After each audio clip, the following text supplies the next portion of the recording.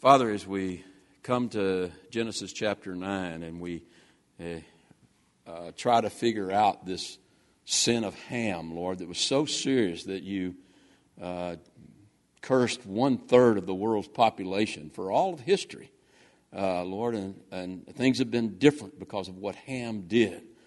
So, Lord, we know it's a very, very serious sin, and we want to try to figure out just what it was, Lord, and what it is now, so that we don't engage in that sin. And there's a danger, Lord, especially for those of us who are born again, that we commit this sin of Ham.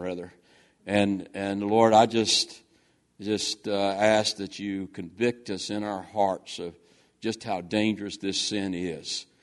Lord, there's a lot of religious people who have committed this sin, and Lord, it's kept them out of the kingdom of God. And Lord, there might be some people sitting here today that might be convicted today that they're engaging in this sin. I know I'm convicted that sometimes I do, Lord. So we'll look at that later on. And Lord, I just thank you for your grace, and I thank you for your mercy, and I thank you for your word, and I thank you how it convicts us and teaches us, and Lord, just how it can change our lives if we're become doers of the word. And this is a very important lesson today, Lord. So I just ask that you bless it by the power of your Holy Spirit.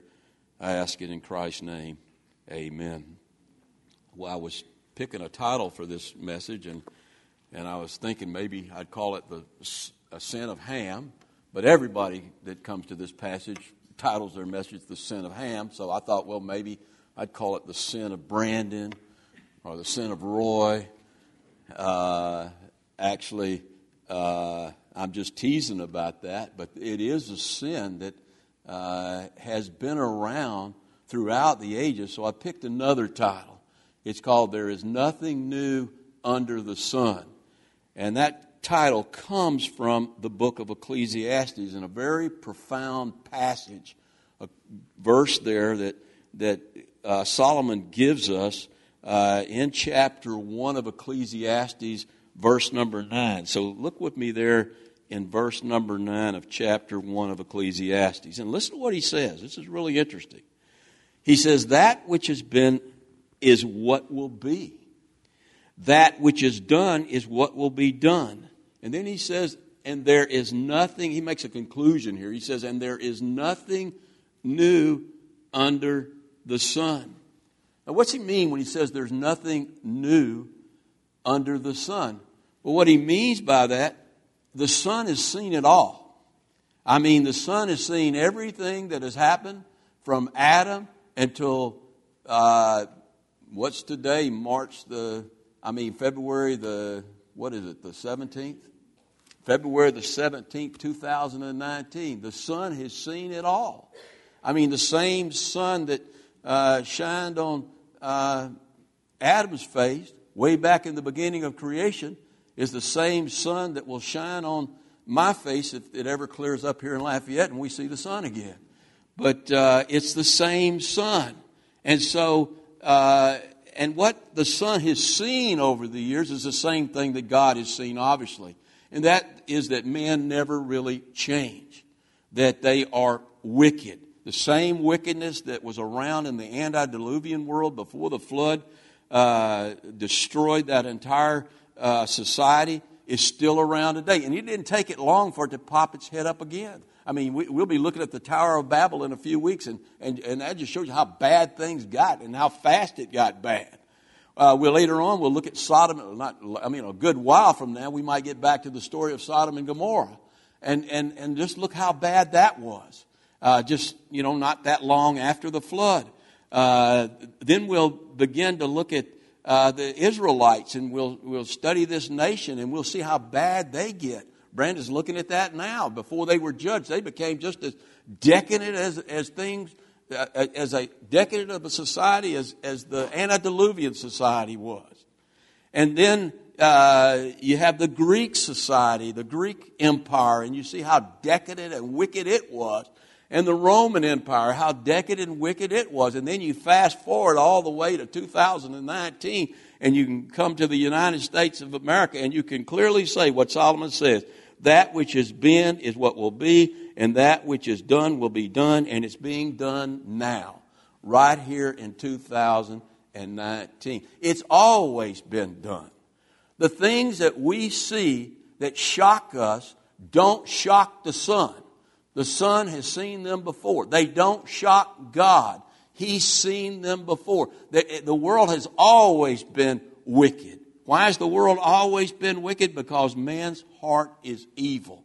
And man has inherited the sin nature of Adam, and we have a propensity not to do good, but a propensity to do evil. It's in all of us. And if you're honest with yourself, you know that it's in you, that you have a propensity to do evil. And so, when we see it come, I hear these prophecy guys talking about how, well, we know we're in the last day because things are as bad as they were. They're as bad as they've ever been. No, they're not any worse than the Roman Empire. They're not any worse than the antediluvian society that was destroyed in the flood. Those prophecies about things getting worse and worse really apply to the church. And when the church gets really bad, you know you're in the end times. And I think we've really reached that point where the church has gotten really bad. And we're not doing what we're supposed to do. And so we're not reaching this world, and it's just spinning out of control. But it's been out of control before. But where's God in all of this? God is on His throne. Okay? And He's in control. Now, the same that's true for everybody in this world is true for this great hero that we've been looking at the last few weeks. This guy named Noah. I mean, just a couple of weeks ago, we spent an entire message talking about the characteristics that made Noah a mighty man of God. I mean, just go back and think about it. I mean, here was this guy who was minding his own business, and God came to him and said, I'm going to destroy the world, and I want you to build a boat. And it took him 100 years to build that boat, and by building that boat, he became a preacher of righteousness. And when God told him to get on that boat, he got on. And when God told him to get off that boat, he got off. He didn't get on one day earlier than God told him to. He didn't get off one day earlier than God told him to. So he was totally obedient to God. But there's nothing new under the sun. The same thing that happened to Adam happened to Noah. And we're going to see Noah's great fall as we go back now into Genesis chapter number 9. And let's look at this beginning now in verse number 18 is where we left off last time. Verse number 18. All right. Listen to what it says. It begins by saying, now, the sons of Noah who went out of the ark were Shem, Ham, and Japheth. And Ham was the father of Canaan. Now, I've mentioned this before when we were in another passage, that this verse right here, we actually looked at this verse, leaves open the possibility that Noah had other sons that didn't come onto the ark, so they didn't get off the ark. Well, all we know for sure is that Noah had 3 sons. He had Shem, Ham, and Japheth. I don't think Noah and his wife had any children after the flood. We don't get any indication of that. It's not in any of the genealogies. So I doubt he had children, but he might have had children. It could be there, and it's just not in the text. But something really interesting here, it mentions Ham was the father of Canaan. Now, why do we get Ham's son here in this verse number 18? Well, a lot of people say immediately we want to recognize that Ham was the father of the Canaanites, who became the people that occupied the Promised Land before Israel crossed the Jordan and went into the Promised Land and conquered the Canaanites. And so they're important characters to the biblical story. But I think there's much more going on here. They're part of the curse of Ham. They're the ones who are going to get cursed, because it's going to be Ham's sin that's going to affect them. And that's why Canaan is mentioned here in verse number 18 right away. So we get this character that he's going to be part of this curse that's going to be affected by this sin of Noah and this sin of Ham. Now, we get to verse number 19. It says, these 3 were the sons of Noah. Watch this now. And from these, the whole earth was populated. Everybody on this earth, if we could do it, we could trace our genealogy back to one of these 3 sons. Shem, Ham, and Japheth. I mean, we came forth from them. Now, these were not three races, as some people want to teach. And we're going to talk about that next week. The races came later on. These are three sons of Noah. They're not three different races. And you got any anthropologist worth his salt would never say that. But we can trace back. Everybody came forth from Ham, Shem, and Japheth and their wives. All right, now, let's go to verse number 20. And so we see something interesting here. It says, and Noah began to be a farmer, and he planted a vineyard. Now, it says he began to be a farmer. Now, what was Noah before the flood? More than likely, what was he? He was a carpenter. That was his expertise because God called him to build an ark. He usually calls people who are skilled to do what he calls them to do. And if they aren't skilled, they're gifted, and he can teach them how to do what he wants them to do. But no matter how you look at it, by the time Noah finished the ark, he was a qualified carpenter. He was a carpenter expert at that point. And so more than likely he spent most of his life as a carpenter, but probably more than a carpenter, he was a contractor. And he knew how to build this boat. And so you look here, and what's he begin to do? I would think what he would begin to do is to build some homes for all of these, for him and his family. Use his carpentry skills to build some homes and for them to live in. But the objection to that would be there wasn't any. Most of the trees had been destroyed, so there wasn't any lumber. But there wasn't there? A lot of lumber. Where was that lumber? It was on the ark. It was already ready made for them to tear off the ark. And they had already, as we talked a couple of weeks ago, they had already turned the ark into a convertible. They took the top off of it, waiting for God to tell them to get off so they could see the sky. And so the wood was there for them to build their homes. But he doesn't build homes at this point. He doesn't use his skills. He began to be a farmer. Now, why would he do that? Well, the need for eating was much more pressing than the need for a place to live. They could make tents and live in tents, and they probably had the materials for that in the ark, and so they could make tents. And another reason, they probably didn't know yet just where they wanted to settle down, and so they were just parking here for a while and waiting on God and seeing what was going to happen next. But he had a pressing need for something else too. This text tells us right here. He wanted something else in his life. Noah wanted some wine. And so he planted a vineyard. Now, can you blame the guy? I mean, think about it. If anybody ever needed a drink, Noah needed a drink. I mean, he stepped off of that boat into an apocalyptic world, a world that had been destroyed by the flood. And I'm sure that when the Lord spoke to him, and the Lord told Noah to build the ark, and then the Lord told the Noah to come off of the ark, to get on the ark, and then come off the ark, and then remember we looked a couple of weeks ago, he gave him the Noahic covenant, and he told him that God told Noah he would never destroy all living life on earth ever again, and then he gave him the sign of the rainbow. I mean, you got to believe, man, his adrenaline was flowing high. I mean, here he is talking to God, God speaking to him, making a covenant with him, and man, he is so excited. And then the next day he gets up, he doesn't hear from God. Isn't that the kind of way it is? I mean, very few times in our life do we really, truly hear from God. I mean, where we really know God has spoken almost audibly to us.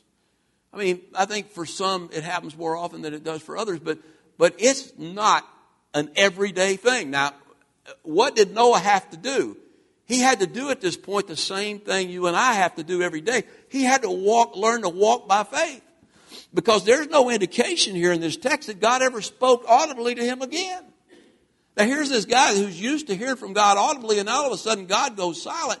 And that's got to depress him. I mean, his prayer life got tough. Prayer is tough. Prayer is really tough. That's why it says in Hebrews chapter 11, it is impossible to please God without faith. Those who seek Him must believe that He is and that He is a rewarder of those that seek Him diligently. I mean, and diligently means it's hard work to seek God. And so Noah's living a whole new life here, and it wasn't going to be easy. I mean, he's living in a world that's a really lonely place.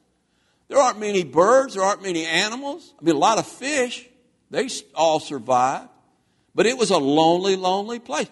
And I got to believe he did have other children. And what did he have to be thinking at this point? They're gone. They're gone forever. I'm not going to see my children anymore. So he had to mourn the fact that he wasn't going to see his children anymore. He had to mourn the fact he wasn't going to see his friends or any of his relatives anymore. Just his 3 sons and their wives and later on their children.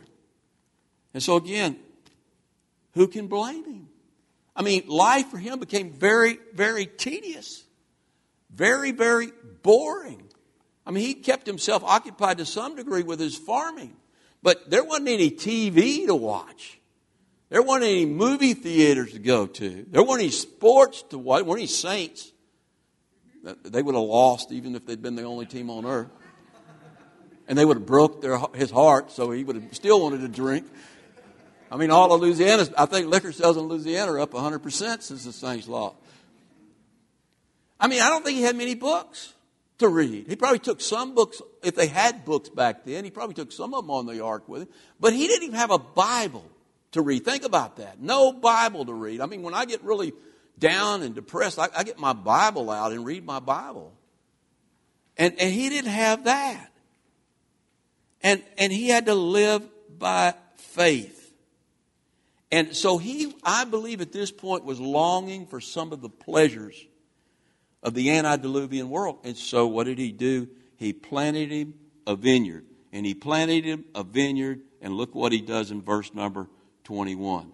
Then he drank the wine and was drunk, and became uncovered, naked, in his tent. Now, no doubt, Noah didn't set out, I don't think he set out to get drunk. But he went down the same path a lot of people go down when they drink. One drink leads to another drink. Another drink leads to another drink, to another, and before you know it, they're drunk. I don't personally, and I'm probably getting myself in trouble here, I don't think there's anything wrong with having a drink or two. I don't think there's anything wrong with that. But if you drink a drink or two, you better have the discipline to leave it at a drink or two.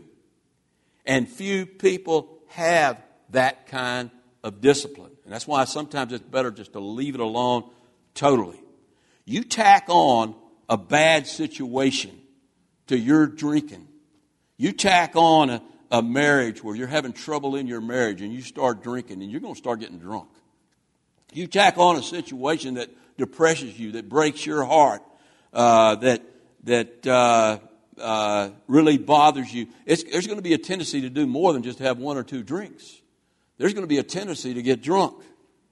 You can even have a good situation, something you want to celebrate, and so you're going to have a drink or two, and that can turn into a situation real quick where you get drunk. And you get so drunk, there's this clear and present danger that you get so drunk that you do something you regret for the rest of your life. And I believe that's exactly what Noah did. Now, why would Noah even plant this vineyard and make wine and get drunk? Well, a lot of expositors, because Noah's considered as such a righteous man, say Noah didn't know what he was doing. He was just trying to make grape juice. And he didn't know that the grape juice was fermented. And so he just made a mistake. You know what that reminds me of? Remember what Aaron said about the golden calf? He said we threw the gold in and the calf popped out. Well, that would be the same. If Noah was making that excuse, it would be the same excuse to me. He knew exactly what he was doing. But wait a minute. I mean, wasn't Noah a righteous man in his generations. That's exactly what we're told. Over in Genesis chapter 6, verse 9, it says Noah was a righteous man in his generations. But to understand that, you've got to understand the verse before that. In Genesis 6:8, because he had found favor in the eyes of God. He was a righteous man because of grace, because of his faith in God. That's what made him righteous. And because he became righteous, he didn't shake off his fallen nature. If you get saved, and that's totally different from Noah. Noah didn't get saved. I believe he was saved by his faith. But back then, we hadn't come to Pentecost. When we get saved, we get a new nature. We get a new nature by the Spirit of God. I mean, we're changed forever. But we don't shake off that fallen nature until we die. That's why the flesh warreth against the Spirit and the Spirit against the flesh. So here is Noah. He still has a fallen nature.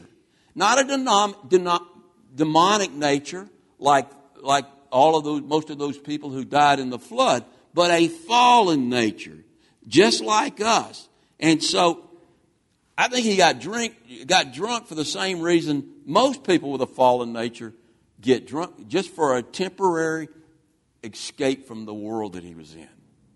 That's what he was looking for. There was no other escape there. He couldn't find an escape. He tried to find it in prayer. He couldn't find it in prayer.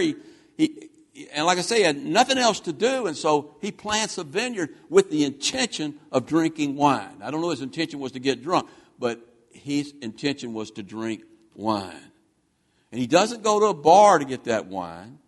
He doesn't go to a party to get that wine. He couldn't have done that if he had wanted to. There weren't any parties. There weren't any bars. He gets drunk all alone in his tent. Now, what harm could that do? If I take my wine bottle and I go in my tent, who am I going to harm? You got to be careful with that. Because when you get drunk, you numb your senses. And the devil loves that. Because whenever your senses are numb, no matter where you're at, the devil can set a trap for you. And he can cause you to fall. And there's a danger. Again, you're going to end up getting drunk and you're going to do something that you're going to regret for the rest of your life. Now, there's nothing new under the sun. Nothing new under the sun. Look at Noah's sin here. I mean, let's read this verse 21 again. Then he drank of the wine and was drunk and became uncovered in his tent. Now, his sin bears some striking similarities to the sin of Adam. Let me give you some of these similarities.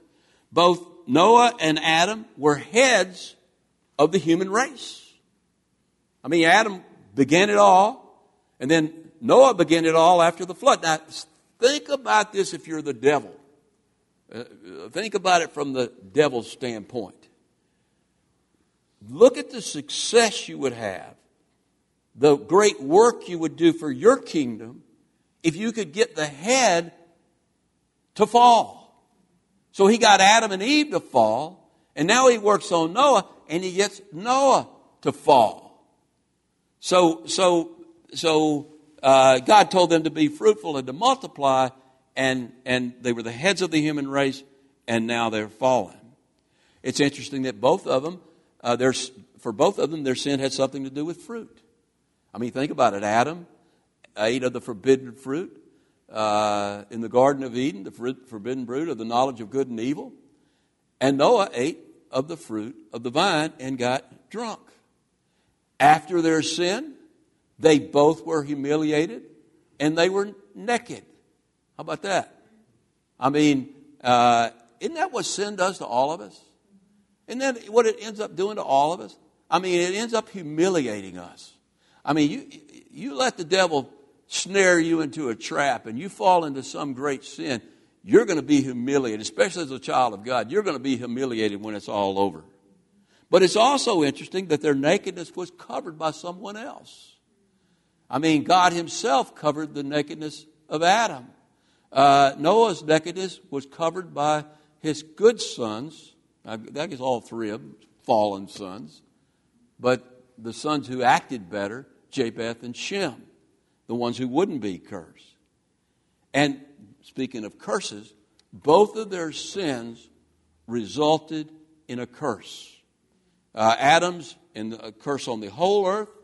Noah's in a curse on the line of Ham, the line of Ham, and which would represent 1/3 of the flow of the population through the genealogy. So a curse on 1/3 of mankind. And now that brings us to the sin of Ham. Now, this is something we want to look at real carefully here in verse number 22. Look at this. And it says, and Ham, the father of Canaan. And we're going to understand why that's here next week when we get into the actual curse. Canaan is going to get the brunt of the curse. Okay, and so he's the father of Canaan.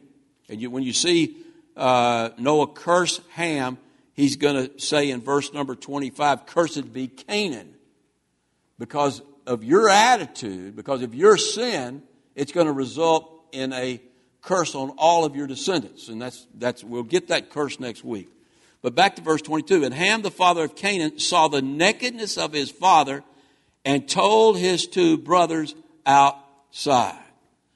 So this is the sin of Ham. One short verse, 18 words, but in those 18 words, we have all we need to figure out just what this curse of Ham is.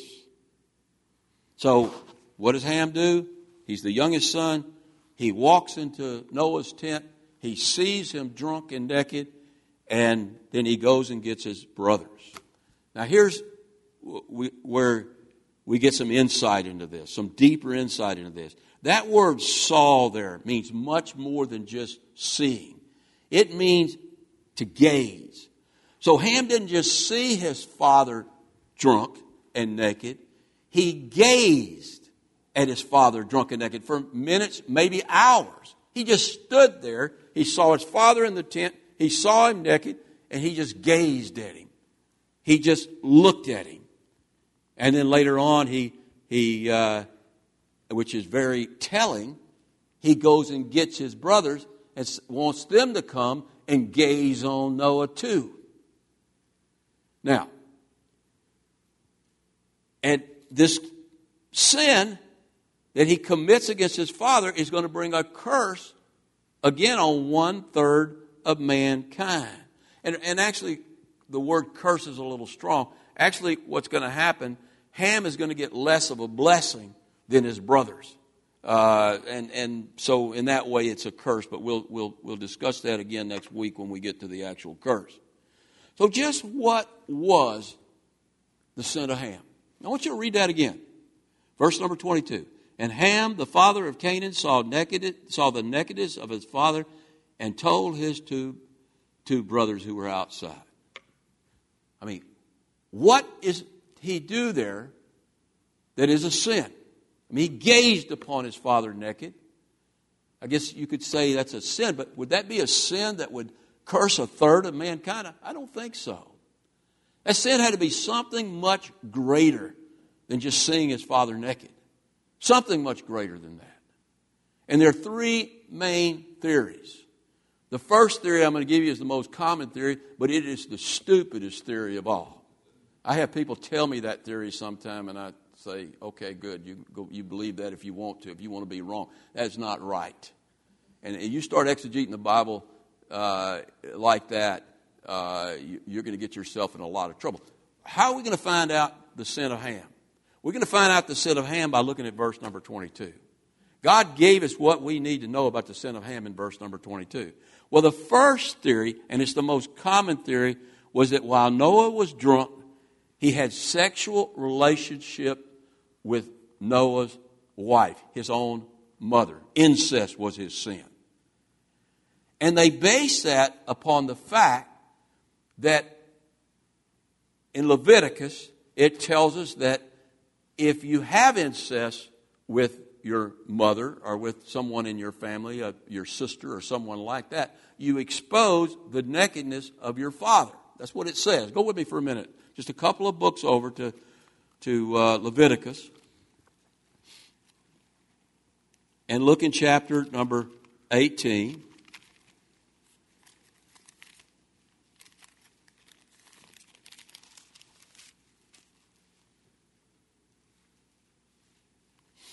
And this is the law on sexual immorality relating to incest. Listen to what it says in verse number 6. I'm in chapter 18, verse number 6. It says, none of you shall approach anyone who is near kin of him to uncover his nakedness. I am the Lord. Because when you approach someone sexually that's not your wife, you shame her, you shame yourself. Okay? Incest is a sin of shame. It makes you naked. The nakedness of your father, the nakedness of your mother, you shall not uncover. She is your mother, you shall not uncover her nakedness. You shouldn't have sex with your mother. I mean, golly, is that not obvious? Man, I'll tell you what, we're heading into a world right now where you'll be seeing that before long, but there's nothing new under the sun. The nakedness of your father's wife you shall not uncover, because when you do that, you shame your father. It is your father's nakedness.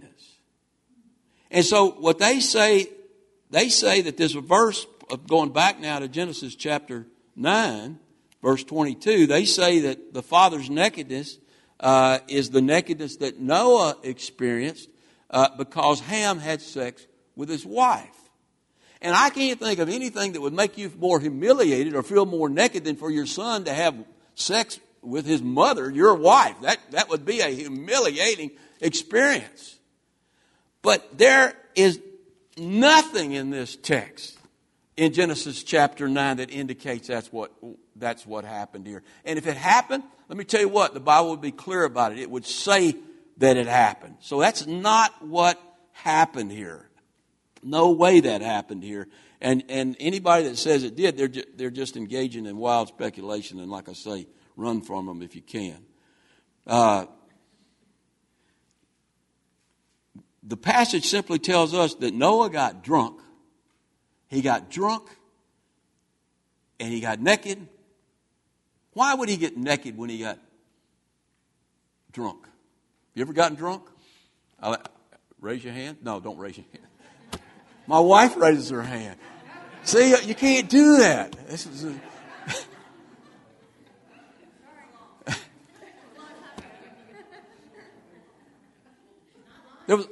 I almost said something. I'm not going to say it. But something happens when you get drunk. Your clothes fall off. There was a song about that a while back. Man, where are we going here?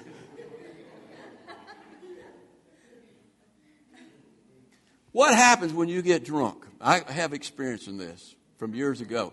You feel hot and everything feels humid. It can be 50 degrees in the room and you feel like you're burning up. So you take your clothes off. And so, there's another reason, and maybe Noah, that was the reason his wife was there and he got drunk and he said, wow, we've been on this boat a long time. So there's some other reasons here. But there's nothing here that indicates Ham ever came near the bed of Noah. He stood there and he gazed at Noah. Well, that brings us to another common interpretation, and this is kind of the one I thought it was for years, because I thought this was such a serious sin that I would think of the most awful sin in my mind, and this one would pop up. And that would be that Ham committed a homosexual act with his father, either by lusting his father, looking at his father with lust, and wishing he could have sexual relations with him, or actually going into the bed and having sexual relations with him. But again, nowhere does it say that he did that. Now, verse 24 does indicate, look at verse 24, when Noah awoke from his wine, he knew what his younger son had done to him. Now, that sounds like he did something to him very, very serious that causes a third of the world's population to be cursed. And so you can interpolate that and come up with the fact that maybe he committed a homosexual act, either an act of lust or an actual homosexual relationship with his father while his father was drunk. But again, the text does not indicate that Ham ever left the doorpost, that he just stood there and he just looked at his father. And, you know, as I said earlier, that doesn't seem like it could be such a great sin that it would cause a third of the earth to be cursed. But it was a great sin. I think it's one of the greatest sins that any person can commit. And that brings us to the third theory, the least common of the theories.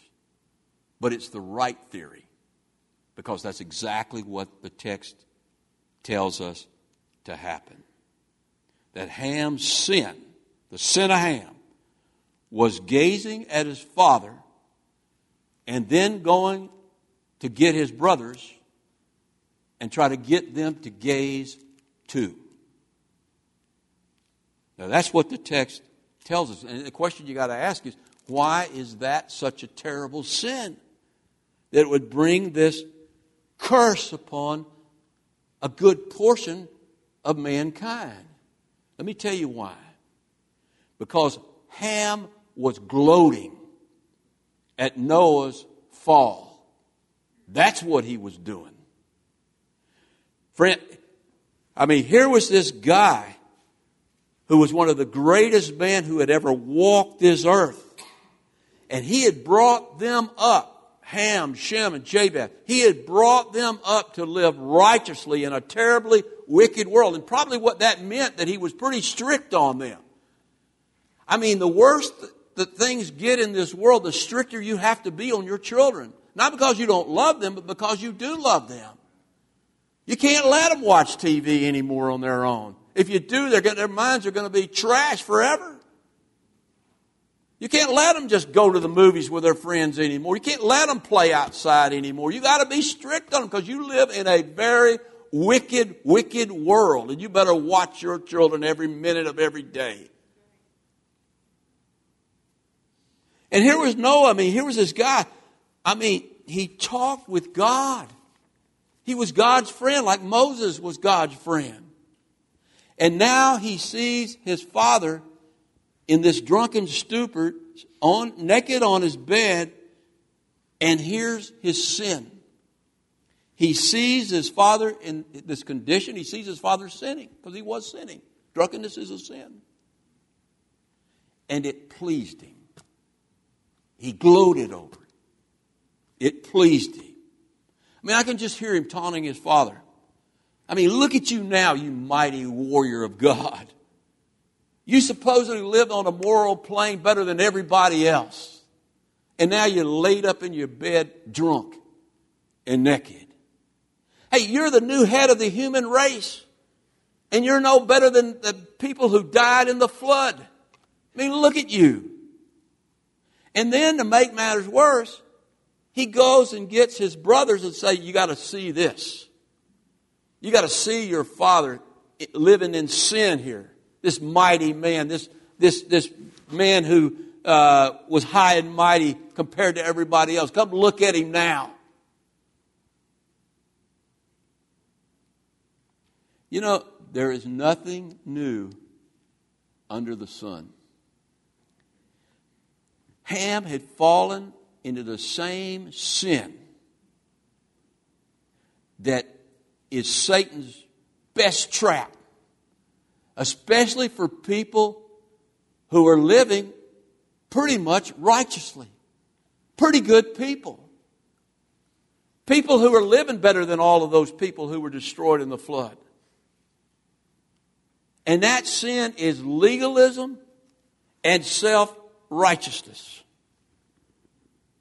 Measuring your righteousness not by your faith, but by your works. I mean, here's Ham, and he's saying, I would never do that. I'm better than my father. He had disdain for his father. I think he had disdain in his heart for his father before this happened, certainly. And his father knew he had disdain for him. Because when he woke, he knew what Ham had done. Look, Noah wasn't saved because he never got drunk. Noah was saved because he found favor in the eyes of God because of his faith. And Ham had forgotten that. And he thought that they were saved because they were better than everybody else who died in the flood.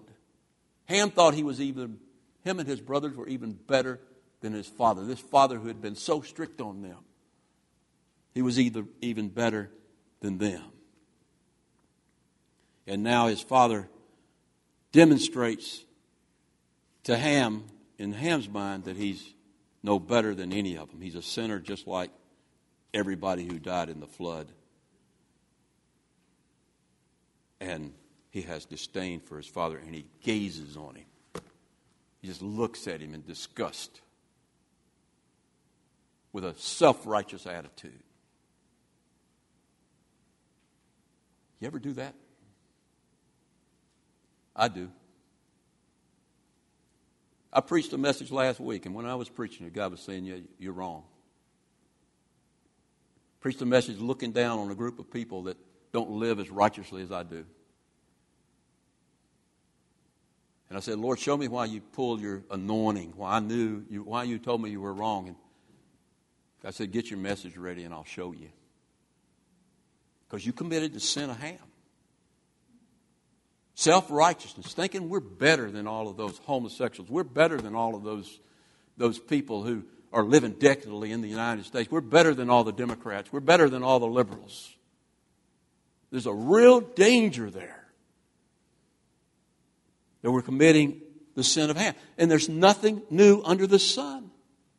That sin has been the downfall of some of the greatest people to ever live on this earth. Cain. Think about Cain just a few chapters back. I mean, here was this guy who was a hard worker, living a righteous life. And he saw his brother Abel bring this offering, and God accepted his offering, and he didn't take Cain's offering, and Cain hated his brother. He despised his brother. He despised his brother. Why? Because to despise someone, what do you have to do? You have to think you're better than them. And so he despised his brother, and he killed his brother. I mean, look at Saul, that great warrior of God. I mean, the tallest man in Israel, the most handsome man in Israel. He started out so well.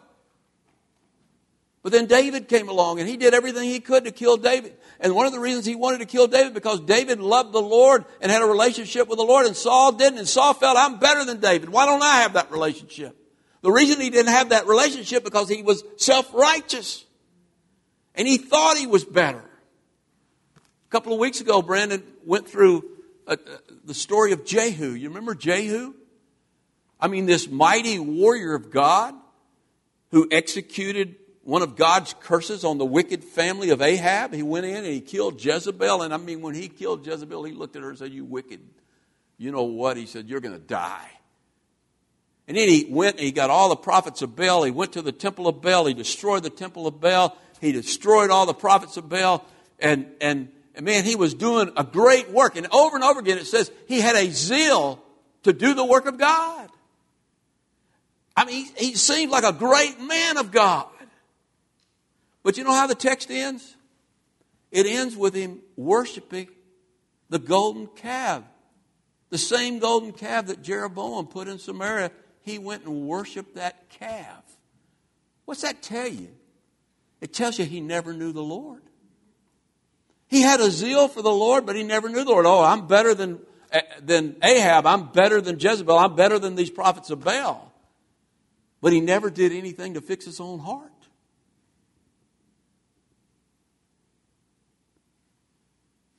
Now move forward in time to the New Testament. And who were the masters of this sin of Ham? Remember the Pharisees? You remember the parable that Jesus told about the prodigal son? It's not about the prodigal son. You know what the parable's about? It's about the older brother. Because he was addressing the Pharisees. The older brother, when the son came home and the father received the son and he killed the fatted cow and he threw a big party, you remember what the older son did? He was mad. I'm better than my brother. I work harder than my brother. He doesn't deserve your grace. We can look out on this world and we can say to people, you don't deserve the grace. I deserve it. You don't deserve it. That's the sin of Ham. Jesus kind of nailed it with a parable about the Pharisee and the tax collector. You remember that story? They both went to the temple to pray. And the Pharisee said, thank God I'm not like that tax collector. I go to the synagogue every Sabbath. I pray every day. I give a tenth of everything I have. I read my Bible. I'm an expert in Scriptures. Thank God I'm not like him. And then the tax collector beat his chest. And he wouldn't so much as look up at God. And he said, God, be merciful to me, for I'm a sinner. And Jesus said, which of these men went away justified? And the answer was, the tax collector went away justified.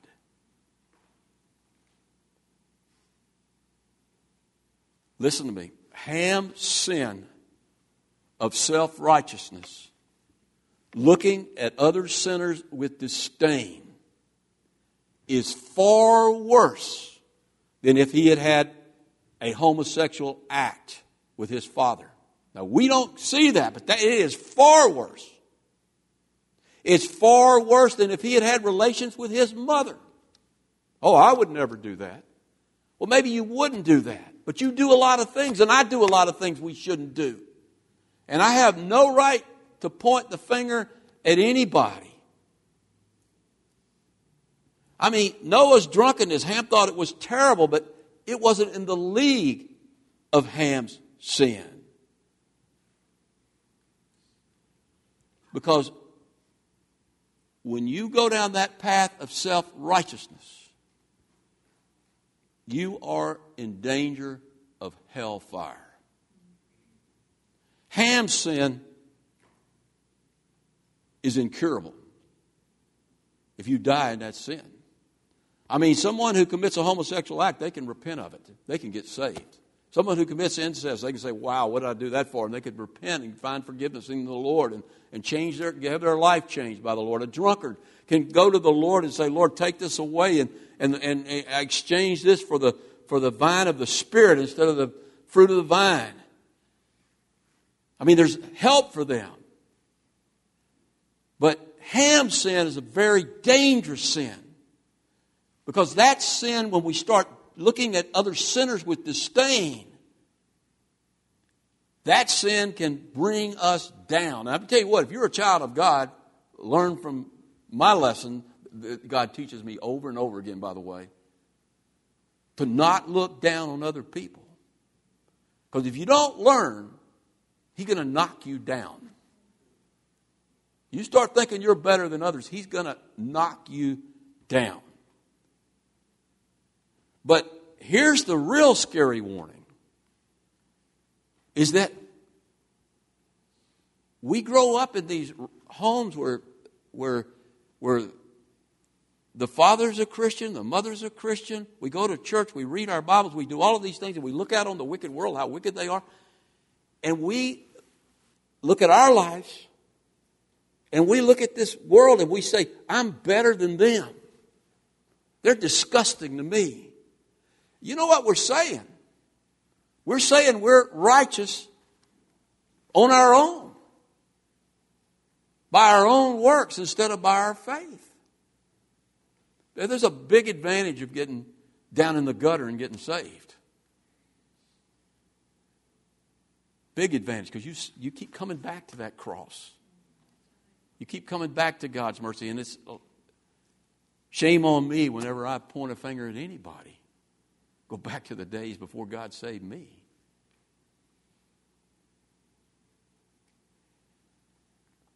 Now, Shem and Japheth loved their father. I think they had real faith. They didn't disdain their father. Sure, he had fallen. But in their eyes, he was still a mighty man of God. So look at what happens in verse number 23. It says, but Shem and Japheth took a garment and laid it on their shoulders, and they went backwards. See the respect they had for their father? So that they couldn't see their father in his condition, and covered the nakedness of their father. Their faces were turned away, and they did not see their father's nakedness. But Noah awoke from, but maybe a better translation there, but Noah awoke from his wine, and he knew that what his younger son had done to him. How did he know that his son had gazed at him? Well, first of all, he didn't have his clothes on. He knew he'd taken his clothes off, and now his clothes were on. So he knew somebody had put his clothes on him. And if you have a son that disdains you, that hates you, Father knows that. I mean, deep down inside, you know if you've got a son that despises you. You know that. And so he knew that Ham despised him. And so when he wakes up from his drunken stupor, he figured that Ham had seen him drunk and gotten his brothers, and he knew what he had done to him, and he's going to be cursed by his father. And we'll look at that curse next week. And here's what, keep in mind, if you disagree with me on this being the sin of Ham, you want to disagree, you can choose to be wrong if you want to. But look at the punishment next week that Ham gets, and you'll see the punishment fits the crime perfectly. Okay, hang on to that thought for next week, because the punishment is exactly what self-righteousness would deserve. Exactly what would happen. What happens to self-righteous people? What happened to Jehu? And what happens to the Pharisees? Same thing is going to happen to Ham's descendants, and we'll look at that next time.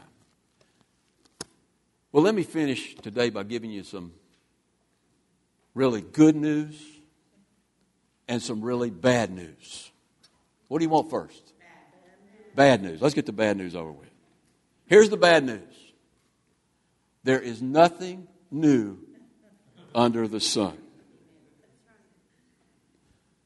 Noah was a sinner just as Adam was a sinner. Just as you and I are sinners. He lived in a world just as bad as the world we live in today, and it's not going to get any better. There'll be some periods of rest and some periods where things seem to be getting better, but men have a fallen nature. All of us humans have a fallen nature, and we have a propensity to sin, a propensity to do wickedness and not good. And if we're not in a relationship with the Lord, then everybody's going to do it. You would do it too if you weren't saved. That's why we don't point the finger. That's the bad news. Now let me give you the really good news. There is nothing new under the sun. The same grace that saved Noah and Adam and David and those disciples is the same grace that saved you and I. But if you want to find that grace and keep that grace, then you've got to come to God like that tax collector. God, be merciful upon me. I'm a sinner just like all the wicked people in this world. And instead of being like Ham, Lord, help me to be like those early disciples. And help me to look at everybody with the potential that they have to be a child of God. And to go out with everything I have and try to reach them for the kingdom of God. Instead of judging them to hell. That's the sin of Ham, and we don't want to engage in it. Let's go to the Lord in prayer. Father, we just thank you for your word today and how clearly it speaks to us in the age in which we live and in every age, Lord. That by your mercy we're saved.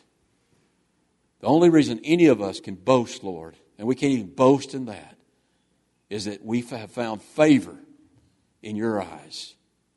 We found that grace that can be found only in Jesus Christ, not in our good works, not in our upbringing, not in our church attendance, not in our Bible reading, not in our prayer life, but only in your grace. We thank you so much for that grace, Lord. I thank you for Jesus. We love you, Jesus. It's in your precious name that we pray.